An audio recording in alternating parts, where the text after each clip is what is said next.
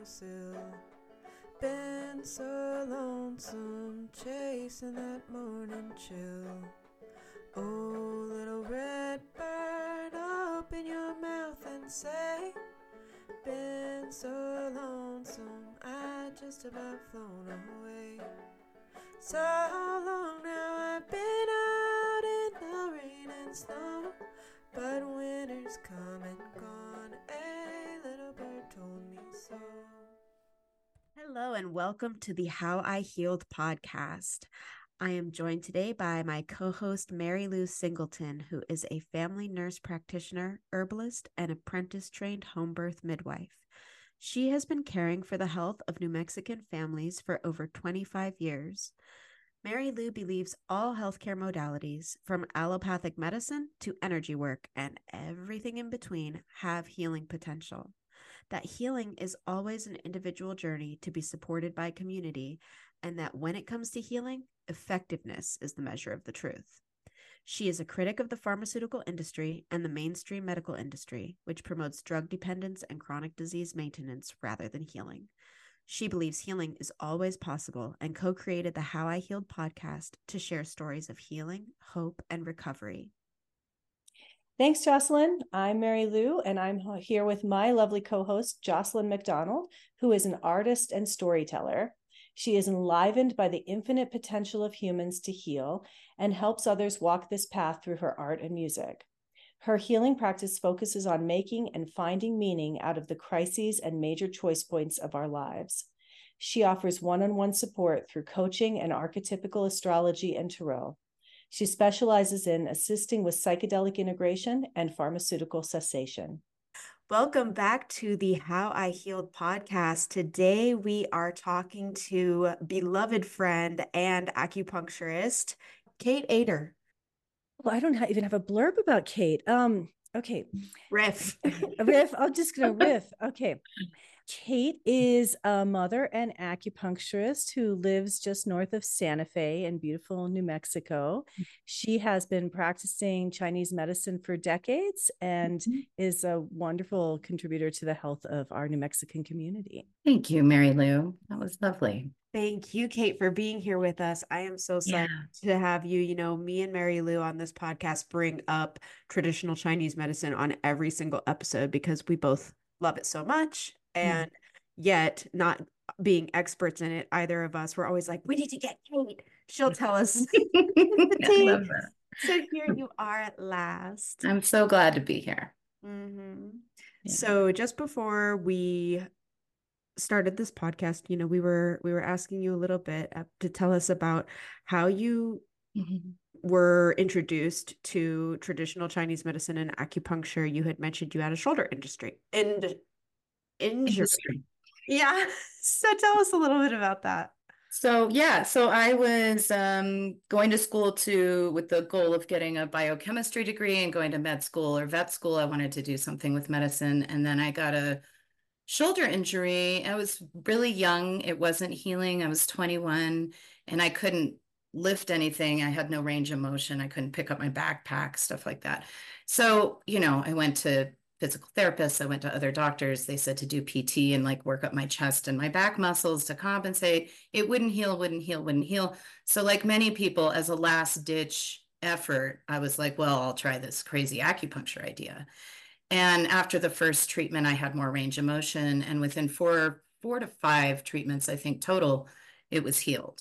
And that was amazing to me. I had no idea how it worked. The woman I went to was like, yeah, I failed my boards like multiple times before. And I was like, wow, and you still like just did this, you know, totally healed me up. So at that point, I looked into acupuncture school, decided I was going to do a totally different path. It was one of those big decisions in life, you know, that just kind of hits. So that took me to acupuncture school. But I just, you know, it makes me think of so many things like that are just mild injuries that, or major things, or all sorts of things that Western medicine just has their kind of recipe for. And if it doesn't work, there's no other option. And my first semester of Chinese medicine school, I was like, what have I done? What have I put myself into? It made no sense. They were like, the liver in spring and the wind and it's green. And I was like, none of this makes any sense. But I was like, I have to at least give it a year and see if this is really the wrong path and it's just crazy. And then it started to click and it started to make sense. And I'm just super grateful that I found it because it changed the whole way I thought about everything, you know, and the more that I've learned about it and learned about it, it's changed the way I think about spirituality and it's changed the way I think about really everything. And I'm just so grateful to not just have that Western mindset, to have these, you know, thousands of years of Eastern wisdom and just a completely different way of thinking about medicine and healing in the world in general.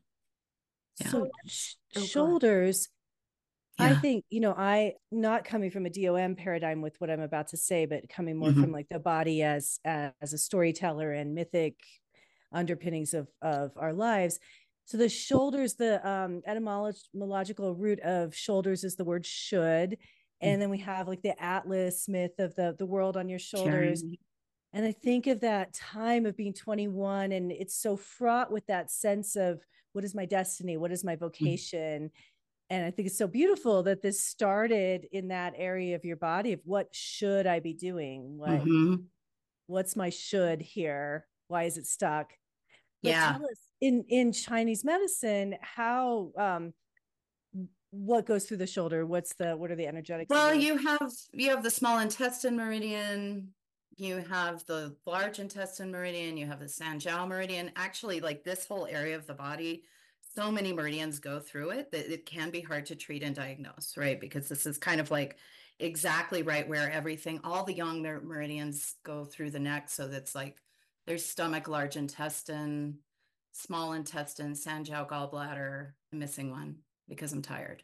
But anyway, Yeah, so um, your whole world. so there's a whole lot going on, you know. I mean, generally, if you have your hands raised up, we're bringing the yang down the outside of the body and all the way down into the earth. And then the earth energy comes up the inside of the body all the way out. So we're basically connecting heaven and earth. Like this is the idea in Chinese medicine is we Arms. just by being our whole body, right? Whole So, body. you know, if you have your arms up, the yang energy is coming down the outside of the body, all the way down like the IT bands on the outside of the legs into the earth, and then coming up from the bottom of the feet and the inside inner legs and the ventral part of the body, and then the inside arms.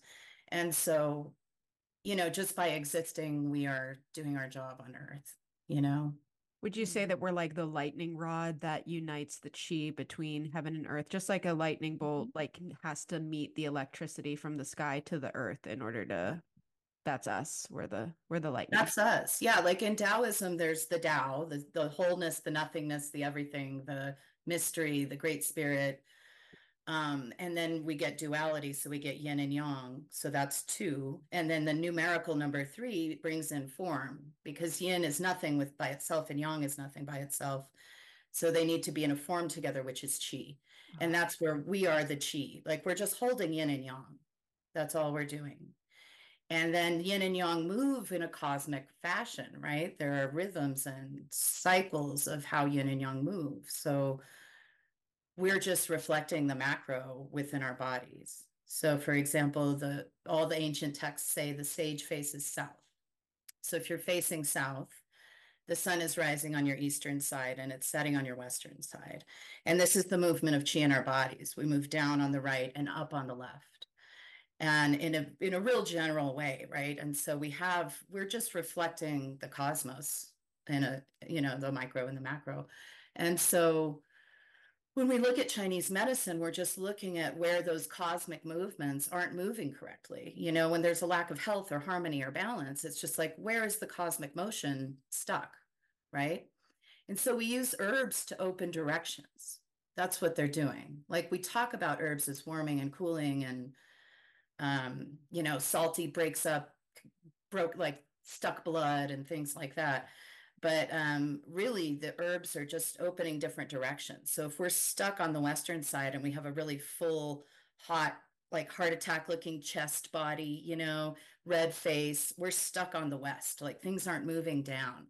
So we give an herb that opens the Western direction to allow our cosmic rhythms to come back into play and move our energy correctly.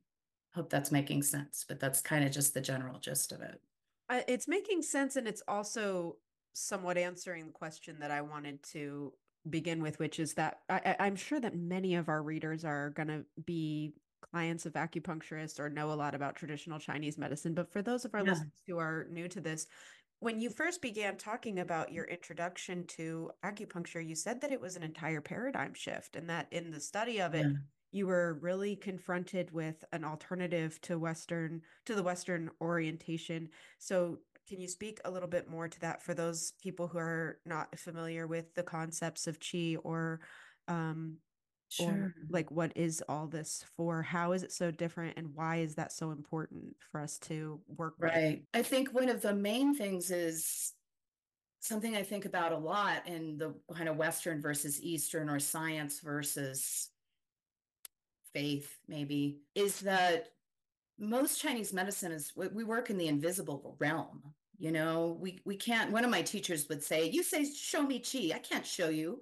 I can't open you up and show you your qi, you know, but we feel it, right? You put a needle in, people go, whoa. And I go, that's your energy. I didn't put anything in you. I didn't direct my qi into you. You know, I'm intentionally asking the body to move in a certain way. But so that was a really big shift. Is I grew up with a much more kind of scientifically minded. I thought religion was stupid. I thought God was stupid. I thought, you know, when I was very young and idealistic, those things have changed for me now, you know, but well, religion is a tough word, but spirituality in general, I was like, you know, I want to see science. I want to see proof. I love to see the molecules. I want to know how everything fits together. I liked molecular level stuff. And this was just kind of like, well, springtime is the time of the liver, and the movement is up and out, and the color associated is green, and the flavor is sour, and the element is wind. And, you know, like I said, at first I was like, this is bonkers. And then after I started learning about it, what started, I guess, coming together for me is that there are rhythms and cycles in the universe that, of course, are really everything that make us alive, you know, and everything that we notice. Like, that's the thing that we actually are living with all the time. We're not digging in and finding, you know, I remember doing like a cadaver lab and looking at the nerves, and they're so cool and pearly and like neat, but, you know, this isn't what acupuncture is. A lot of people are like, oh, it's nerve stimulation, or it's this, or it's that. And it's like, you know, if you put a needle in a nerve, nobody will come back to you as an acupuncturist. That's going to be super painful, Right. you know, Had like, that, and I did not go back to that acupuncturist. there you go. Like, it's not what's going on. There are, you know, there are meridian pathways of qi, which is energy, that run throughout our bodies. They're the same on both sides. They're related to organs, and some are not related to organs. And the idea is, like I was saying, we have these cosmic energy patterns that are constantly moving in us, and they have a certain movement that's constantly happening, just like the night and day, just like the seasonal patterns. You know, all of these patterns are reflected in, you know, hours or 24-hour periods, or, you know, lifetime patterns. You know, we have birth, growth, decline, and death. And then the year we have spring, summer, fall, and winter. In the day, we have morning, noon, evening, and midnight.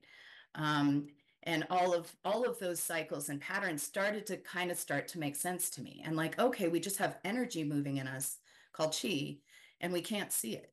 You had kind of described that you began with an orientation toward the unseen as pretty much a skeptic because you were so scientific in the Western tradition of that. And I imagine that Chinese medicine developers, practitioners, doctors, like throughout, because this modality has been around for literally centuries, all those people have had a relationship with this balance between the seen and the unseen, because like while they may not use x-rays or blood tests in Chinese medicine the way that they do in Western medicine, they nevertheless have checks where they come up with diagnoses based on the observable.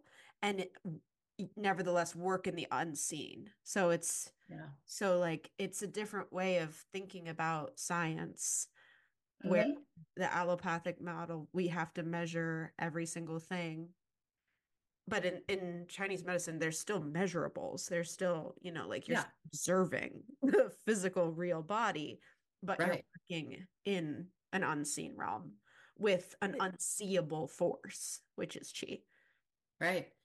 And like I had kidney stones when I was young, and then I took some Chinese herbs, and I take them if I ever feel a little ache in my kidney, and I've never had a stone again. It's been over 20 years, so that's quite provable to me. And that's just my own personal experience, just me. But of course, I've treated stones and other people, and there are definitely provable outcomes, that this is effective medicine. I also tell people all the time, I think it's so insulting to say, like, this is just some like folk medicine, woo-woo, whatever the words people use to dismiss it. And it's like, yeah, but it survived at least 5,000 years, as far as we know, that we have recorded. So you think they're just a bunch of dumbasses practicing this medicine that doesn't work? Like, yes, they do. I mean, our entire current dominant paradigm is incredibly insulting to everyone's ancestors. Yeah. It's like, oh, how stupid they were to drink milk right from the cow. They did not know about pasteurizing and homogenizing. How, oh my goodness, they slept with their babies, and science says that that's going to kill their baby. They're going to kill them. And how well would a baby do in the other cave next door by itself? It's we're so dismissive of our ancestors in every tradition. To me, one of the most distressing parts about this fundamentalist scientist paradigm we live in is we are constantly struggling against the temptation to try to translate what we're doing through that paradigm, right? It's not real until we can use the language of the dominant paradigm to describe it. And drives me crazy. Like, we don't know that babies are comforted by breastfeeding until science can prove it. Are you fucking kidding me? Now we have a study. So yes. So now we know it's true. But all those mothers for thousands of years, like, they didn't really know. No. Yeah. And the reductionism and what it does to our psyche to describe ourselves into this reductionist, what my parts look like if someone were to kill me and chop me up and look at my nerves, what are the chemicals in my brain, what that does to someone's experience is completely different than if a person is raised to believe what you're describing as we are conduits between heaven and earth. And we just by existing, we're doing a great job. Right. We're doing our work in the universe just by being here. Really, like, we're holding heaven and earth. We're breathing heaven into our lungs and carrying the sky, So whenever, you say, Jocelyn, like, people learn this through a period of observing, I don't think that's true. I think most traditional medicine paths around the world describe it as the information was given to them by the cosmos or by the plants themselves. And can you tell us about that, Kate? I have heard stories that the belief is the medicine Buddha transmitted this information to the people. That meant that when I want to interrupt to just say that there are things that are observable, like they'll look at your tongue, they'll feel your pulse. It's not like entirely in the realm of the unseen, but please tell us. Well, and so I'll say two things. One thing about that is basically when we can see yin or yang, that means they're out of balance. When they're in harmony, you don't see them.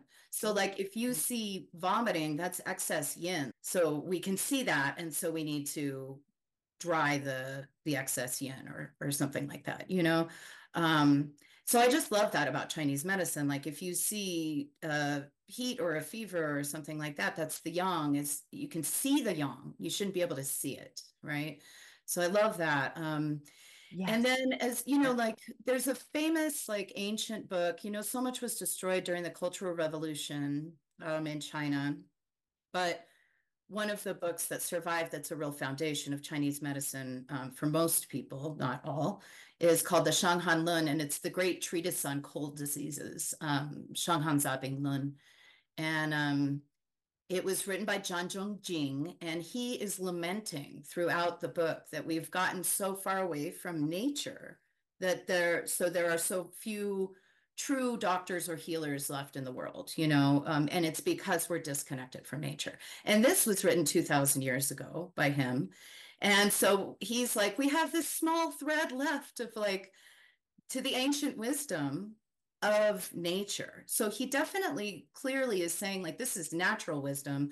If we're outside of the cycles of nature, if we're not connected to the natural world, we're not doing healing, we're not being true doctors. And so I feel blessed that I have this little thread from 2,000 years ago to Zhan Zhongjing, where he's lamenting that there are so few people left, and we're getting further and further away.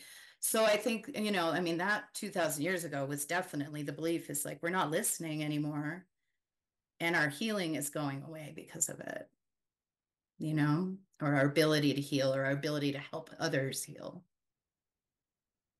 Hello, How I Healed listeners. This is Jocelyn. I'm popping in with a quick homegrown ad. So, podcast co-host Mary Lou Singleton is offering an herb workshop, and listeners to the How I Healed podcast are not going to want to miss this one.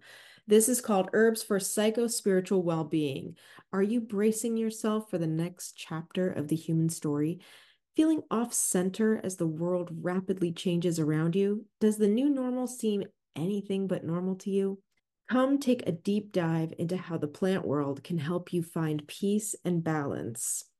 We are all descended from people who lived through times of great change. Wherever your ancestors originated, they relied on plant medicine to stay healthy and centered. These same plants are available now to help navigate our crazy times. This beginner and advanced friendly class will empower you to know and use herbs for many physical and psychological conditions. Come gather medicine wisdom for yourself and your community. Taught by Mary Lou Singleton, herbalist, midwife, and family nurse practitioner, Mary Lou has been studying and practicing herbalism for over 30 years. To sign up for this course or to book an appointment with Mary Lou, please visit enchantedfamilymedicine.com. And you can also find that link right on our Substack or in the show notes wherever you are streaming this podcast. Thanks, and let's get back to the show. And like I said, it's so much about the cosmic rhythms and all these things like winter. We're supposed to be just like sleeping tons, curled up by fires, making root vegetable soups and drinking tea all day.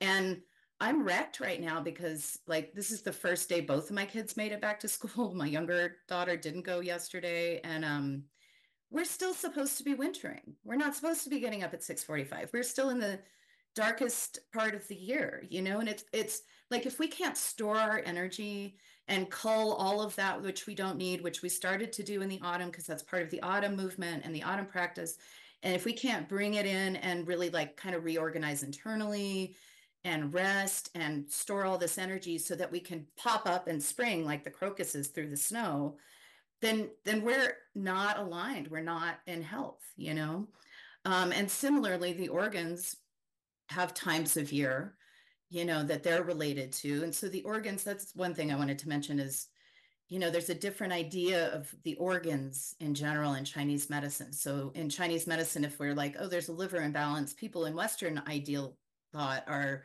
thinking, oh, is it cirrhosis, or oh, the liver can regenerate, or things like that. The liver exists in Chinese medicine everywhere where the blood exists. So it's like a whole different concept of what the liver is, and same with the spleen and the kidney and the heart.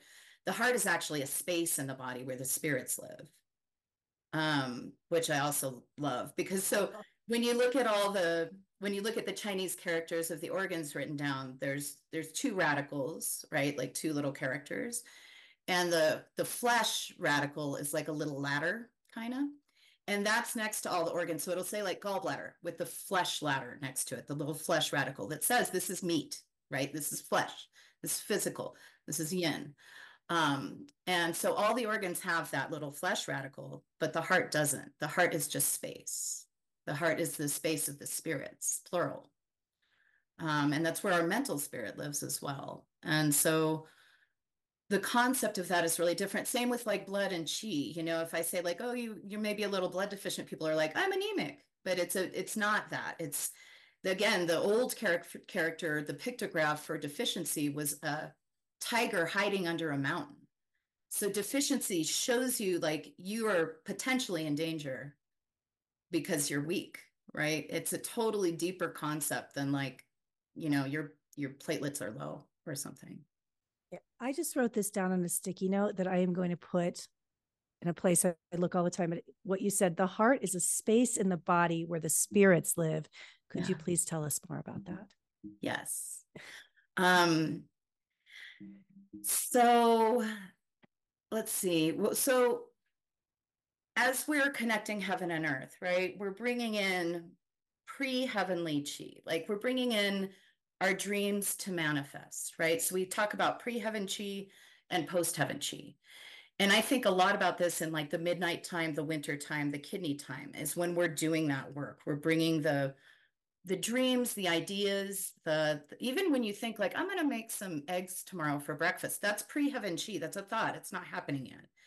And then you bring it in to manifest it, right? And so a lot of that manifestation is fire and water. It's the balance between fire and water.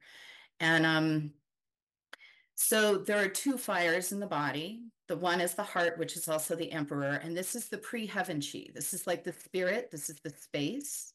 And then the kidneys are the second fire, which is what lots of people call like the dantian. It's in dead low in your gut, right? And that is like your fire that sits below your spleen and stomach, which is like the cooking pot where we process and ruminate and percolate and bring in nutrition. And then that creates this nutritious steam that steams up to provide the heart and lungs with nutrition. So that's kind of like the basic picture is we have the kidney fire underneath the cooking pot, which is spleen, stomach, and then the heart and lungs receiving this nutrient dense steam that's like how everything kind of stays alive in the idea. But yang is constantly raining down on us from the sun. And so yang comes into the heart and it's just like pure fire, pure spirit, pure energy, pure yang. And we can't have that in this dimension, like, and it's on its own. So then the fire has to transfer down to the kidney. So there's that kind of a process. So let me say this. So for each organ, there's a different, they're called the five wills. So there's a different aspect of human nature, maybe. So the heart holds the shen, and that is the mental spirit. So, or spirits, right? So it's just this space where our spirit lives, our soul lives. I mean, however you want to think about it, it can get really deep. But there's also like, think of that feeling of when you get really scared and you like everything scatters and you feel like your energy scatters out, or when you get like a surprise or somebody even jumps around a corner and scares you, that scattered feeling is your spirits and your heart scattering out. So there's a concept in Chinese medicine that with big fears or shocks or surprises, those spirits will scatter out of the heart and then they can be replaced with something else. And in Chinese medicine, we're always talking about cold damage. So like that major book, the Shan Han Lun, is the cold damage book, right? Because warmth means you're alive. And when you're dead, you're cold, right? And so cold is always kind of what we're trying to chase out of the body. We're trying to make sure the life force is everywhere and cold can't come in. So like after a woman has a baby, she loses lots of blood and chi. One of the biggest things in Chinese medicine is keeping her super warm.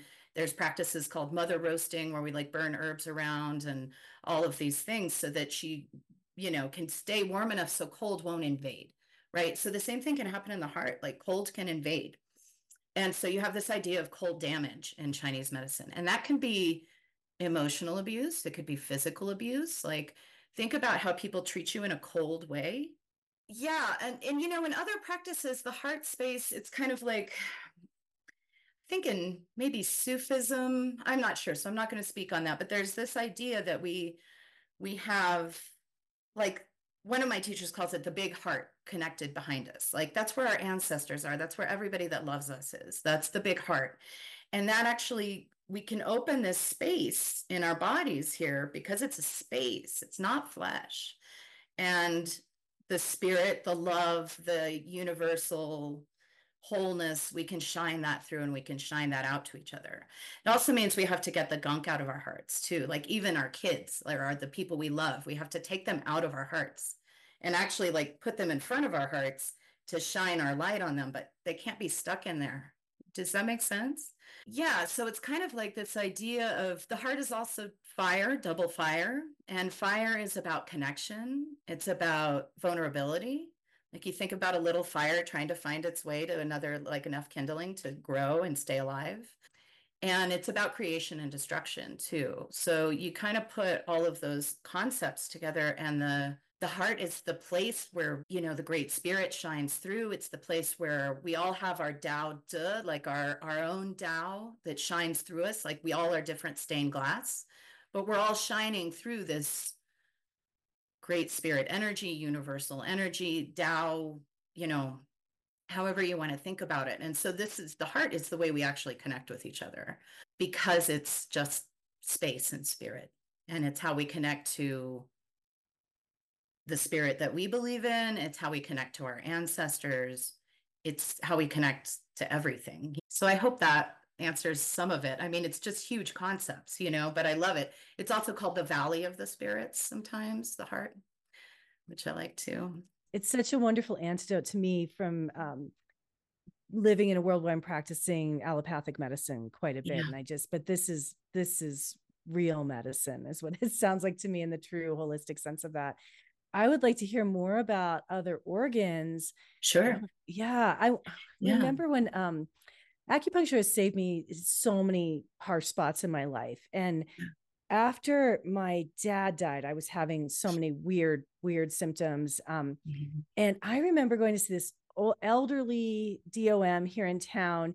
And I'd been coming and coming, and I was still like having all these symptoms. And finally she said, "Tell me about your dreams." I'm like, "Oh, last night I had this crazy dream that I was in it was a huge, beautiful mansion, but it was actually like a ramshackle trailer. You know how that can happen in a dream? One of my crazy relatives was pouring alcohol everywhere, and the wood floor was on fire. And I was just, you know, I was having such a hard time, and I wanted to run out and lie on the earth, but I couldn't get out of this trailer mansion where there was a crazy relative burning up the wood floors with alcohol. And she's like, "Oh, we need to work on your liver." That's exactly where I was going. Yeah, because it's the wood, right? And you've got this grief and this emotional pain and stress, also the dreams, and then you wanted to lie on the earth. And the way the wood organ of the liver is related to the earth organs, that would be supportive, right, to the liver.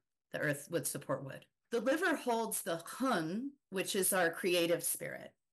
And that's balanced by the lung, which is the po, which is metal. So the wood liver holds the hun, and the metal lung holds the po. And the po is like, how I've learned it is that it's like our physical meat body. It's like our meat bag. It's just very physical. Even though the lungs are grief and all these things, the po is just the very physical. So somebody who's like really heavy on po would be like a jock, you know, who's just like, "Oh, I'm gonna go football." Yeah. You know, that's really po, you know, and just kind of like, that's my not real creative, not real imaginative, right? And then the balance is the liver, the hun, and that's our creative spirit. But you could go way too far in that too. And that example would be like, you know, an artist that's just got all these amazing visions and all these things they want to do, and like it never manifests into something, right? There's not enough po in it. So that's one balance. And then the kidneys hold the jur, which is our will or our motivation. The kidneys also hold our ancestral chi, our ethereal chi. So it may, you know, lots of connections to potentially what our paths are, what we're healing in this lifetime, what we're healing through lineages, you know, and do we have will and motivation, right? And of course, fear is related there as the emotion. Anger is related to the liver, grief to the lung, kidney, and then the jur, we're going to balance kidney with heart, which is the shen, which is the mental spirit. So in thinking about the mental spirit living in the heart again, you can think about like insomnia or cyclical thought or like irritable restlessness, like that kind of like, that's how I was last night. I just couldn't stop thinking, you know? And so my shen was really disturbed. So that can be like heat rising up in the body and disturbing the shen in your heart. And then your shen can't settle. Our shen should go inside and settle at night. and it can't. So that's just kind of an interesting, piece of it. And then who am I missing? The spleen is your yi, which is your like your primordial wisdom, right? Like your deep knowing is your spleen. And the spleen is related with worry and cyclical thought as an emotional. And you think about it, like if you're worried, you can't connect with your yi. You can't connect with your knowing. You can't connect with your true wisdom, right? You don't know what to do because you're like, well, what if I do it wrong? Or what if I make the wrong choice? And if you can like move that stuff out of the way, or do some spleen practices, or take some spleen herbs, or get some spleen acupuncture or something, then you're like, oh, there it is. Like, this is my deep knowing. I really do know what to do. I know what to do in my life. I know what to do to make this choice or in this situation or whatever. Similarly, if you're filled with fear, you don't have any motivation or will to make the choices you need to make for your kidneys, with the liver, it's anger. And I'm talking about, so there's Zong and Fu organs. So the main organs we talk about are the 5 Zong, and those are the ones I just went over. They have organs that are paired with them, which are the Fu or the hollow organs. So that would be like gallbladder paired with liver, large intestine paired with lung as being metal, the 2 metal organs. The 2 wood organs are liver and gallbladder. The 2 earth organs are spleen and stomach. So they're the cooking pot together. And they have a lot to do with, you think about the spleen and stomach are like taking the world in, right? And processing and percolating. And, like you eat a banana and it becomes you don't become a banana. Like I eat the banana, it becomes Kate, or I take in the world around me. And can I stomach that world? It's hard to stomach this world a lot of the time, The earth organs are the spleen and stomach, and they're doing that, like processing, creating nourishment. They work well with warmth and comfort and laziness and like, just being in your own space. The stomach meridian starts at the eye too. So we're actually fed with what we see. Like we're fed by beauty, which was such a beautiful thing for me to realize, because it made me realize that my whole life I was making my environments beautiful to nourish and feed myself, when I didn't have that from other places. But it was like, we do these things that are so cool. And then the fire organs are small intestine and heart. Small intestine has a lot to do with what makes the heart pump in Chinese medicine. Like a sump pump almost, creating the different pressure in the body to make that work. And also about taking in nutrition. I mean, I could go on and on. That's the great thing about Chinese medicine, is it's just like lifelong learning, conversation. It's fascinating. I feel like I'm missing water. Water is kidney, bladder. And so bladder is, cold water from the north. And there are lots of different formations of how we balance things too. Like in some ways you're keeping those paired organs together and treating those paired organs together. In some versions of acupuncture, the organs paired are totally different, So I just started like 6 years ago practicing a different style of acupuncture called Sa'am, which is it's a oral tradition that was passed down through Korean wandering monks. And the teacher that I learned it from is an American guy who was in Korea and was basically dying, and he got a treatment from one of these guys and then came back to life and then learned all about it. And now he does that. And so I learned from him. But yeah, so, like 16 years into my acupuncture career, I was like, oh, there's this other kind that I'm going to learn. And it's profound, and effective and really cool. So Well, let's talk about that a little bit more. I mean, Sure. you had 16 years in this one tradition before you found the new one. Let's talk about like what was it like to discover that there was a new path unfolding for you within this tradition, or like, because I imagine there must have been an inspiration point and maybe a questioning point of like, oh, wow, I'm really going to embark on a whole new territory when I thought like I already Yeah.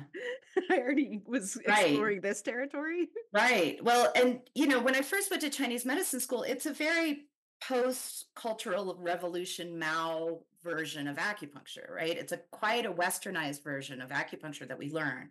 So Mao went to England and I think studied at Oxford and was kind of enamored with the Western medical system of categorization. So during the Cultural Revolution, he actually decided not to completely destroy Chinese medicine. So there's that silver lining. But he applied a really Western kind of ideal to it, right? So, like, these are the asthma points, these are the knee points, these are the herbs that treat all vomiting. And that's not how Chinese medicine historically or classically worked, right? So that's kind of the style that I learned when I first went to school. Practiced that for a while. It felt like things would always kind of plateau. Like some things I could completely treat, and some things that would just kind of like get better. And then I'd hit a plateau and I couldn't get anywhere, with certain cases. And so I kept learning. And so I learned many different styles. Like there are, like Dr. Tan, Dr. Tong, Master Tong, Dr. Lee. Like there are, different doctors that I learned from after school because you always have to get CEUs. And so there's always super interesting stuff to take. And then I started taking about maybe similarly like 5-6 years ago, a class with a teacher who teaches like just super classical Chinese medicine. So this is the Shang Han Lin stuff of way before the Cultural Revolution. And she teaches it in what I think is much closer to the original way that it was practiced, which is like we just look at the cosmic cycles of the day and the movements in time and space, how those relate to the movements in time and space in our bodies. And all these things, when I started studying with her, all these things that I had learned in school, like all these words and names of things started really making sense. And this was like way, way deep into my, career or whatever. That was super exciting because I felt like, oh, now I get it. And now I understand how if I were an acupuncturist in China 2000 years ago, I would also be doing Chinese astrology. I would be doing all of those pieces. Like the stars and the cosmic movements, and whether you have more wood or fire balance in your body or water balance or whatever is really important to how your body works, right? And so all of that was together and it's now separated, right? Like I would really love to learn the Chinese astrology, which is massively complex and fascinating. But that was a really big part of Chinese medicine, like that was not a separated thing. So the Cultural Revolution happened, Mao separated all this stuff, kind of put it into a Western format, even though it's Chinese medicine. And that's kind of what we learn. And that's kind of how most people practice. So when you go back to the classical way of working, it's much more effective. And then I found this through that kind of forum that I was in with this teacher. I found this guy teaching the Sa'am acupuncture, and my teacher was also learning it, and she was really into it. So we were like, learning together. There were a bunch of people in the class learning it together. So it was nice to get everybody's feedback. And it was just more profound than any other acupuncture I'd ever practiced. So I had all this experience of seeing all these other different styles that were mostly Chinese, some Japanese, and I'd done a little bit of like Korean hand acupuncture before, but this was and it's kind of like a really simple, I love bringing it back to like simplicity. Like this is like a 4 to 8 needle treatment versus I could use 30 needles in a treatment if I felt like it previously, and it's like a really simple kind of like similar to like a 5-element style acupuncture where you're just like, you find in the 12 meridian circle that's all working together, you figure out which one is weakest. So like which one's out. And then you support that one. So the whole wheel works correctly again. Again, it's like all of this cyclical wheeling movement, and I love it too, because one of my teachers teaches like from a flat earth viewpoint, which makes me happy because, it makes other people insane to be like, you're flat earther, but really that's our position on this planet, right? We watch the sun move around us. We watch Mercury go up and then stand still and go backwards and then go again. That's our viewpoint. This is our human experience. And so, this is how we work in Chinese medicine as well. It's just, how the planets are moving around us. And we can know that we're wheeling through the universe like this, going around the sun, but it's not how we apply the medicine. Well, I've never thought about the gaslighting of the round earth theory in terms of that. the perspective. And it's so funny because I actually do believe the earth is round, but I Me also too. can hear what you're saying. If Yeah.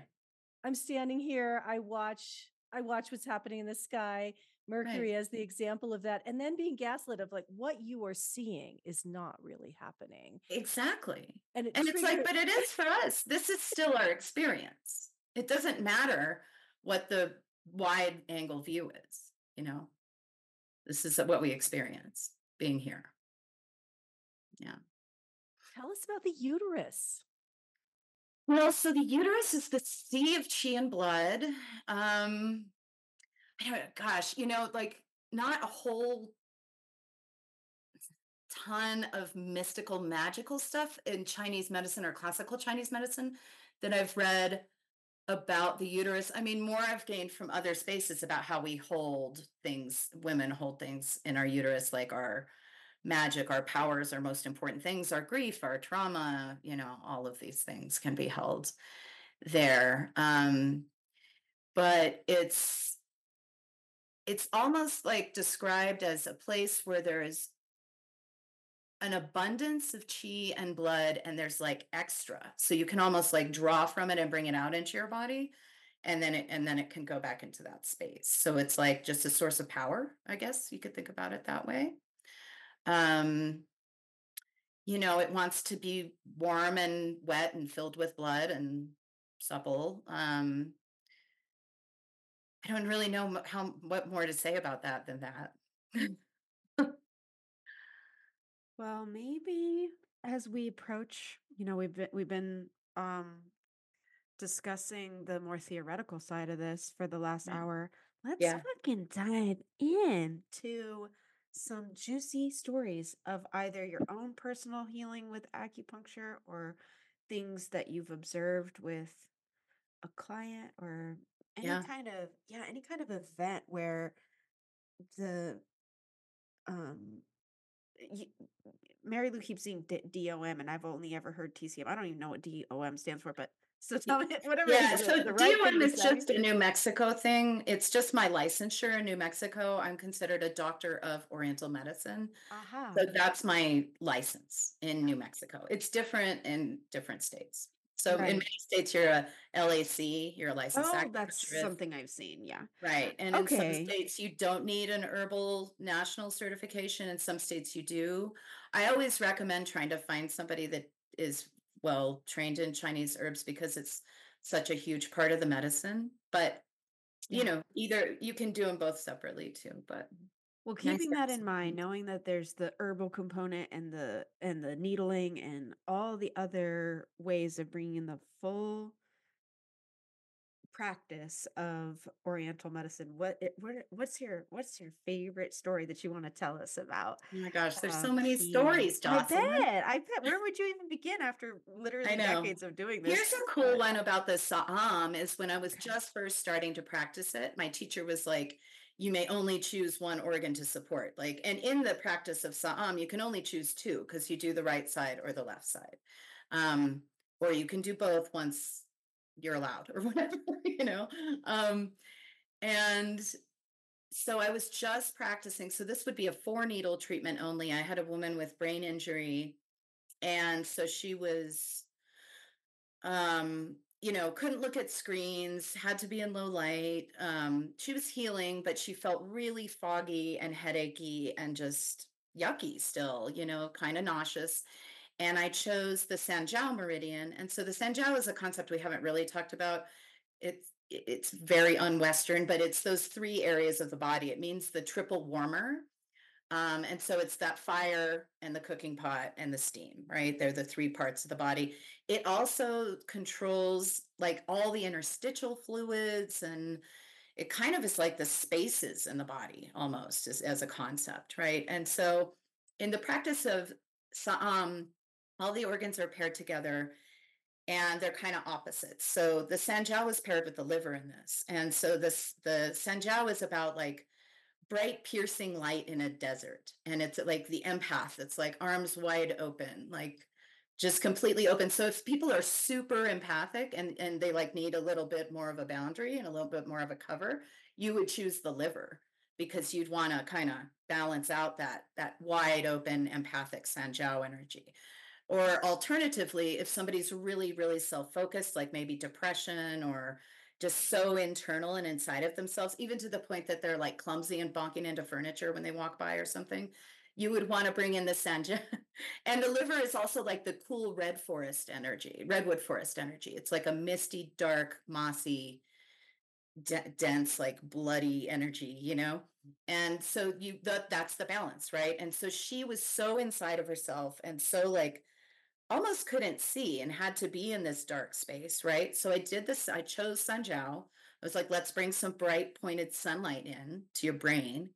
And I put the needles in and she was like, wow. And I was like, what? And she was like, it was like a windshield wiper just went across my brain and my eyes. Like it just cleared and it just helped so immediately, you know? So that's a good one. That's just a simple thing, you know? A more profound one, I was working with a woman who's also a healer. And so the conversation was maybe a little different than it would be with other clients. And she was like, I just really feel like my masculine and feminine are so out of balance and da da da da da. And so for her on that day, with the balance of the Sa'am acupuncture, we ended up doing kidney to support her feminine. And kidney is about self-love. It's about bringing your energy back to you versus the opposite, which is small intestine, where you're like way too much networking, way too much doing for other people, way outside of yourself. And so I was like, you know, it sounds like you need to bring your feminine energy back in. So we did kidney on one side. And then we chose large intestine for her masculine balance. And that large intestine is more about letting go of that which you don't need, like having the ability to like, I'm done with that. It's also about like fortifying bone and teeth and making things like crystallized and strong.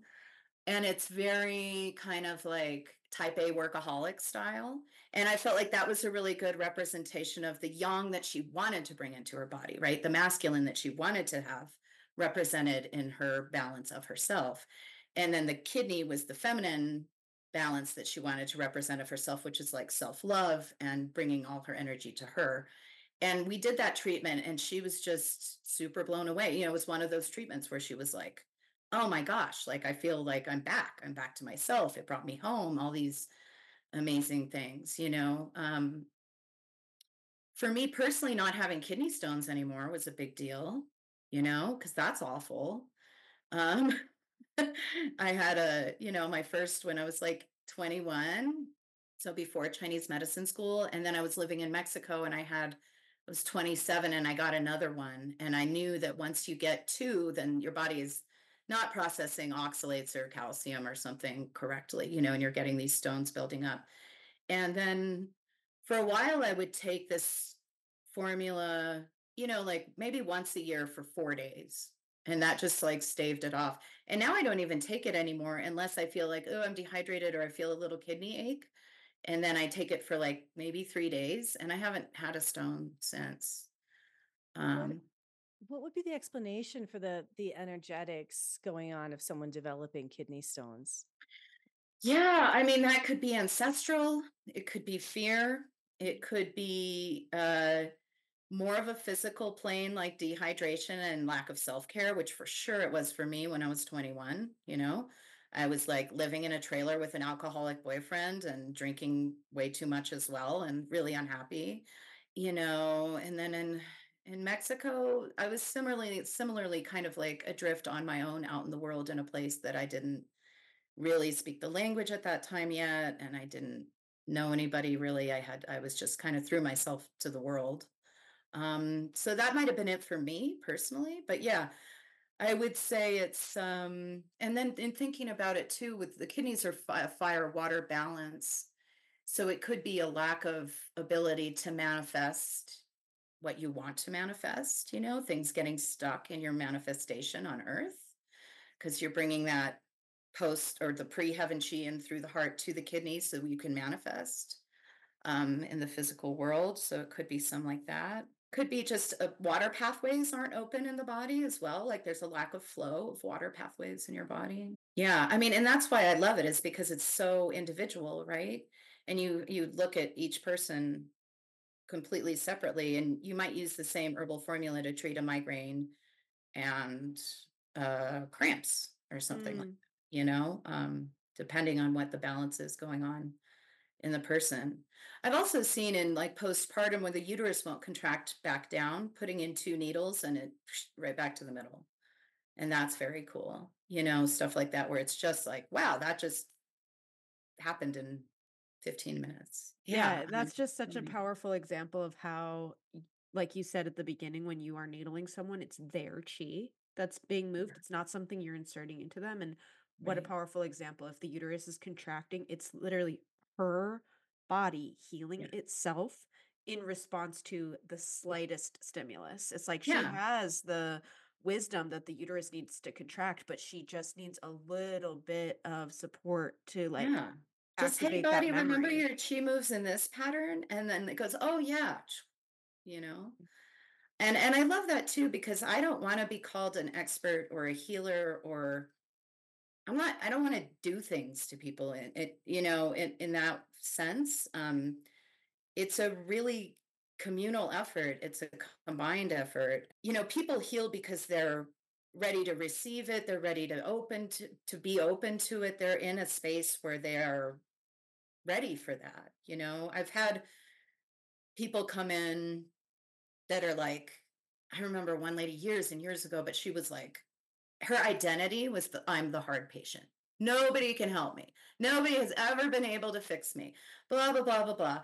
And, and I treated her, and I watched her muscles relax. I watched her pulse and tongue change, and she denied it. She wasn't going to accept that something had taken place in her body that was different, and so I think, I guess it's both ways. Like, even if you come in saying like, I don't believe in this is hogwash, but your wife made you come in and do it. I've definitely had that situation where a family member's like, you must go to this acupuncturist, and the people come in and they're like, I don't believe in this.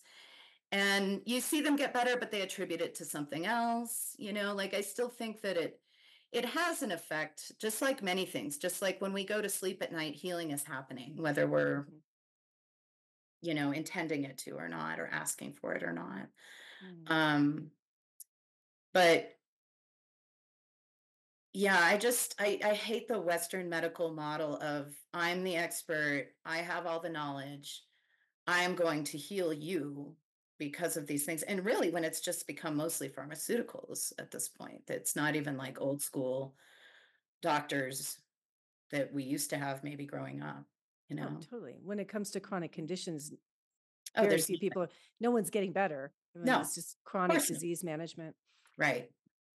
Can you tell us, if you're comfortable, the story of your second birth and how this Sure. medicine played into that? Sure. Gosh, Mary Lou, you're going to have to remind me things too. So let's see. The second birth, it was a hard birth. Everybody lied to me and said the second one's a piece of cake. And so I had that belief system happening. And it was a hard birth. That is not the lesson that your youngest needed you to experience in order to be the right mother for her, right? Like, No, not at all. And so, I'm trying to think about, there was something in the air. I remember, and we're talking about my second birth, right? Yeah. Just with Ari's emergence into the world. Yeah. So there was something in the air with her through the pregnancy and through the birth, where it was like I could feel we were right on the edge. And you always are in birth, right? You're on the edge of death and life and death. You're just walking that line. You're straddling that line, right? To bring life in, you've got to kind of have feet in both sides, I think. And so I was bleeding through the pregnancy. I thought I was going to lose her. I didn't feel her energy in me until I was in the ocean in Mexico, pretty far into her pregnancy, and I always like to get in the ocean and see if I can like think about the depths and the darkness and the whales and all the big things, like, just in there making creaking noises and stuff. And so I got in the ocean and I was doing that because I always like to do that. And I finally felt her energy. It was just so gentle and watery, compared to my first daughter, where I could feel her energy separate from mine while I was pregnant with her. And and so then Ari ended up being like a triple water sign, born in a water year. Like, she is 100% water. She's like, but her birth also, it was like a 17-hour process. I know Mary Lou was there as my friend, which I was so grateful for. And she was like hushed, worried voices in the other room with the midwife, Louise. And I was like, oh, I hear all that. I feel all that. At one point, you were like, you want to get on hands and knees? And I was like, oh, shit, her shoulder's stuck. Like, I knew too much about the birth process. So I knew things were not going great.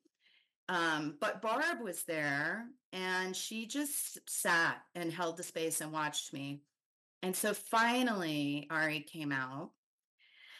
And I felt like what was in the air was like, her getting stuck, me bleeding out. Lots of things were kind of in the air, right? And I could feel those things. So when she finally came, I was in the water, and Louise, the midwife, was behind me, and she kind of slipped out of Louise's hand. So she floated up in front of me. And I remember I grabbed her, I got her up on me, and she was gray and like not in her body at all. But I wasn't even a tiny bit worried because I could feel her up in the corner by the chimney.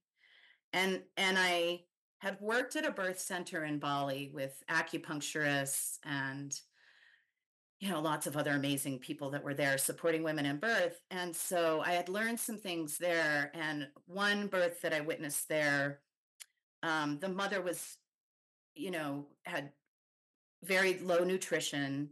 It was a very emergency birth situation. The baby's heartbeat was dropping.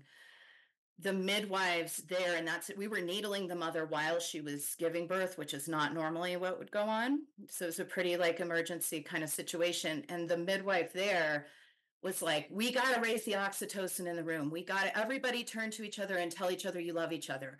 Everybody. And it was like an incredible experience because everybody in the room and the energy in the room helped bring that baby out. And then it was like needle the bottom of those babies' feet, which is the kidney meridian, right? So it's grounding you into the earth, and it's bringing you, it's like that manifesting that pre-heaven, post-heaven thing, right? Like, you got to get into your body. You can't just stay in the pre-heaven chi. You got to come in, and that's through the kidney. This is what connects us to the earth, right? And so Ari came, and I was thinking of that birth, and I could feel her up in the corner and not in her body. Her APGAR scores were not great. And I remember Mary Lou saying, talk to your baby, talk to your baby. And I remember I pinched up and down her spine, and I remembered that from Bali. And then I was like, oh yeah, I know how to get her in. I'll do what they did to that baby that was born with the cleft palate that like was such an emergency birth that we brought in with the oxytocin. And so I just stuck my fingernail into the bottom of her foot at the kidney point, kidney 1 on her left foot. And she came right into her body and cried big. It was like, but this is all the invisible realm, and this is what all of our ancestors believed in, like everybody's ancestors believed in, and this is what we're now ignoring by categorizing everything in it's only real if you can prove it or see it or put it in a study or whatever. She was not in her body. And maybe she was waiting to see, like, let's see if this mama knows how to take care of me well enough. Okay, I'll come in. Who knows, but, and yeah, and I wasn't, again, like, it didn't scare me. I could feel the other worry floating around in the room, or the concern maybe is a better word, but, yeah. Yeah, I mean, that stuff's real. It's undeniable for me at this point. And I was totally somebody that was like, if you can't show me a study, then get out of my face, when I was younger, much younger. Yeah. Beautiful. Thank you. I think that's a great place to end it, unless you have more questions, Jocelyn. I don't have any questions, but I do have one short reflection, and that is I had the blessing of being treated by Kate in September when Mary Lou, Kate, and I and one other of our friends were all on vacation together. Mhm. And I just had a download as you were talking about the kidney because, maybe you'll remember this. When you treated me, you were focusing on kidney, I think.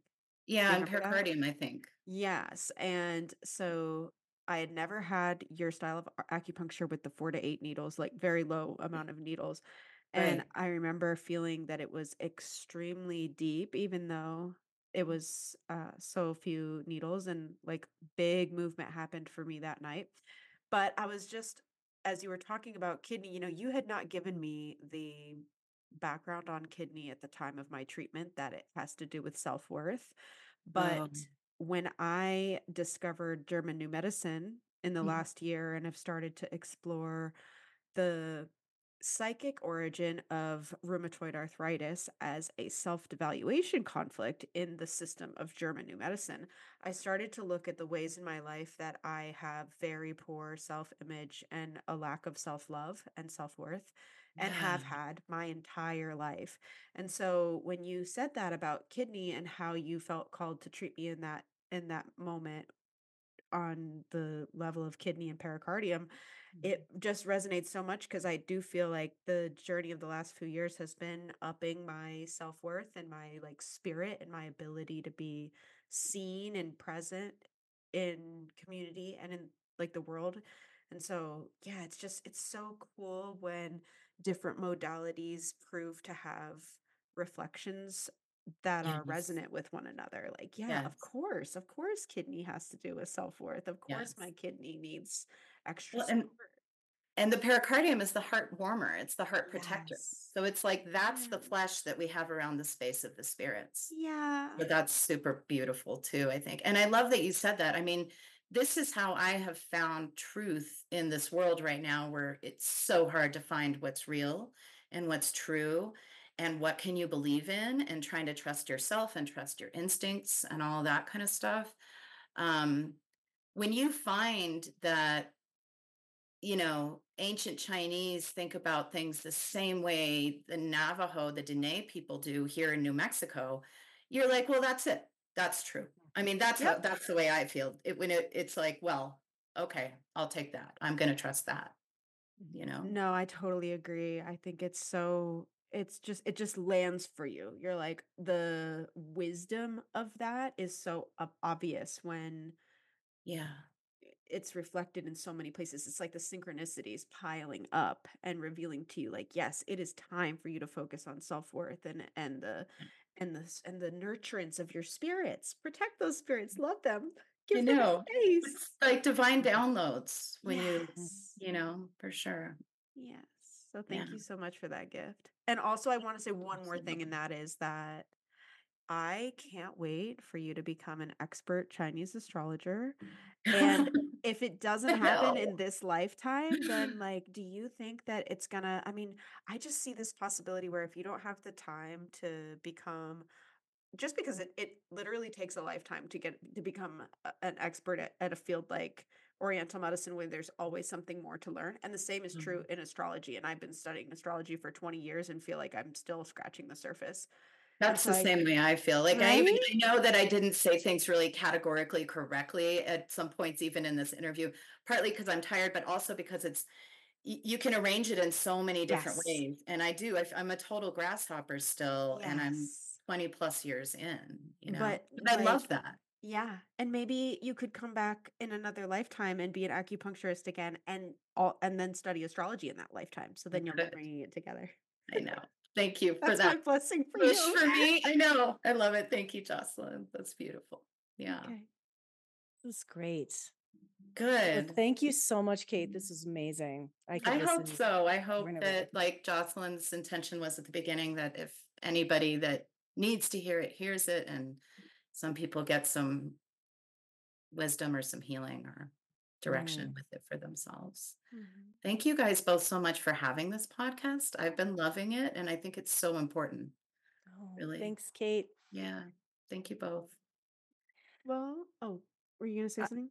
yeah, I think we should call this one Mhm. "The Okay. Heart Okay, is I a was just gonna Space." Well, I think the title of it should be "The Heart is a Space in the Body Where the Spirits Live." I love I that. thank you for that. You know, titles are probably my weakest point in Yes. Oh, podcast sweet. production. I love It's that. hard, yeah. It's so Yeah. hard. Okay, Yeah. well, with that said, I'll sign us off. Okay. Thank you everyone for tuning in to another episode of How I Healed podcast. If you enjoyed this episode, please like, share, and review it on Spotify, Apple Podcasts, Substack, wherever you listen to it. If you want to support our work, please sign up to be a subscriber at either the free or paid tier on Substack. Our podcasts are, you know, just in its infancy stages, and every show of support helps us to stay on this path and stay committed to finding the juiciest stories of personal healing for our listeners. So thank you so much for your support and for spreading the word about this podcast.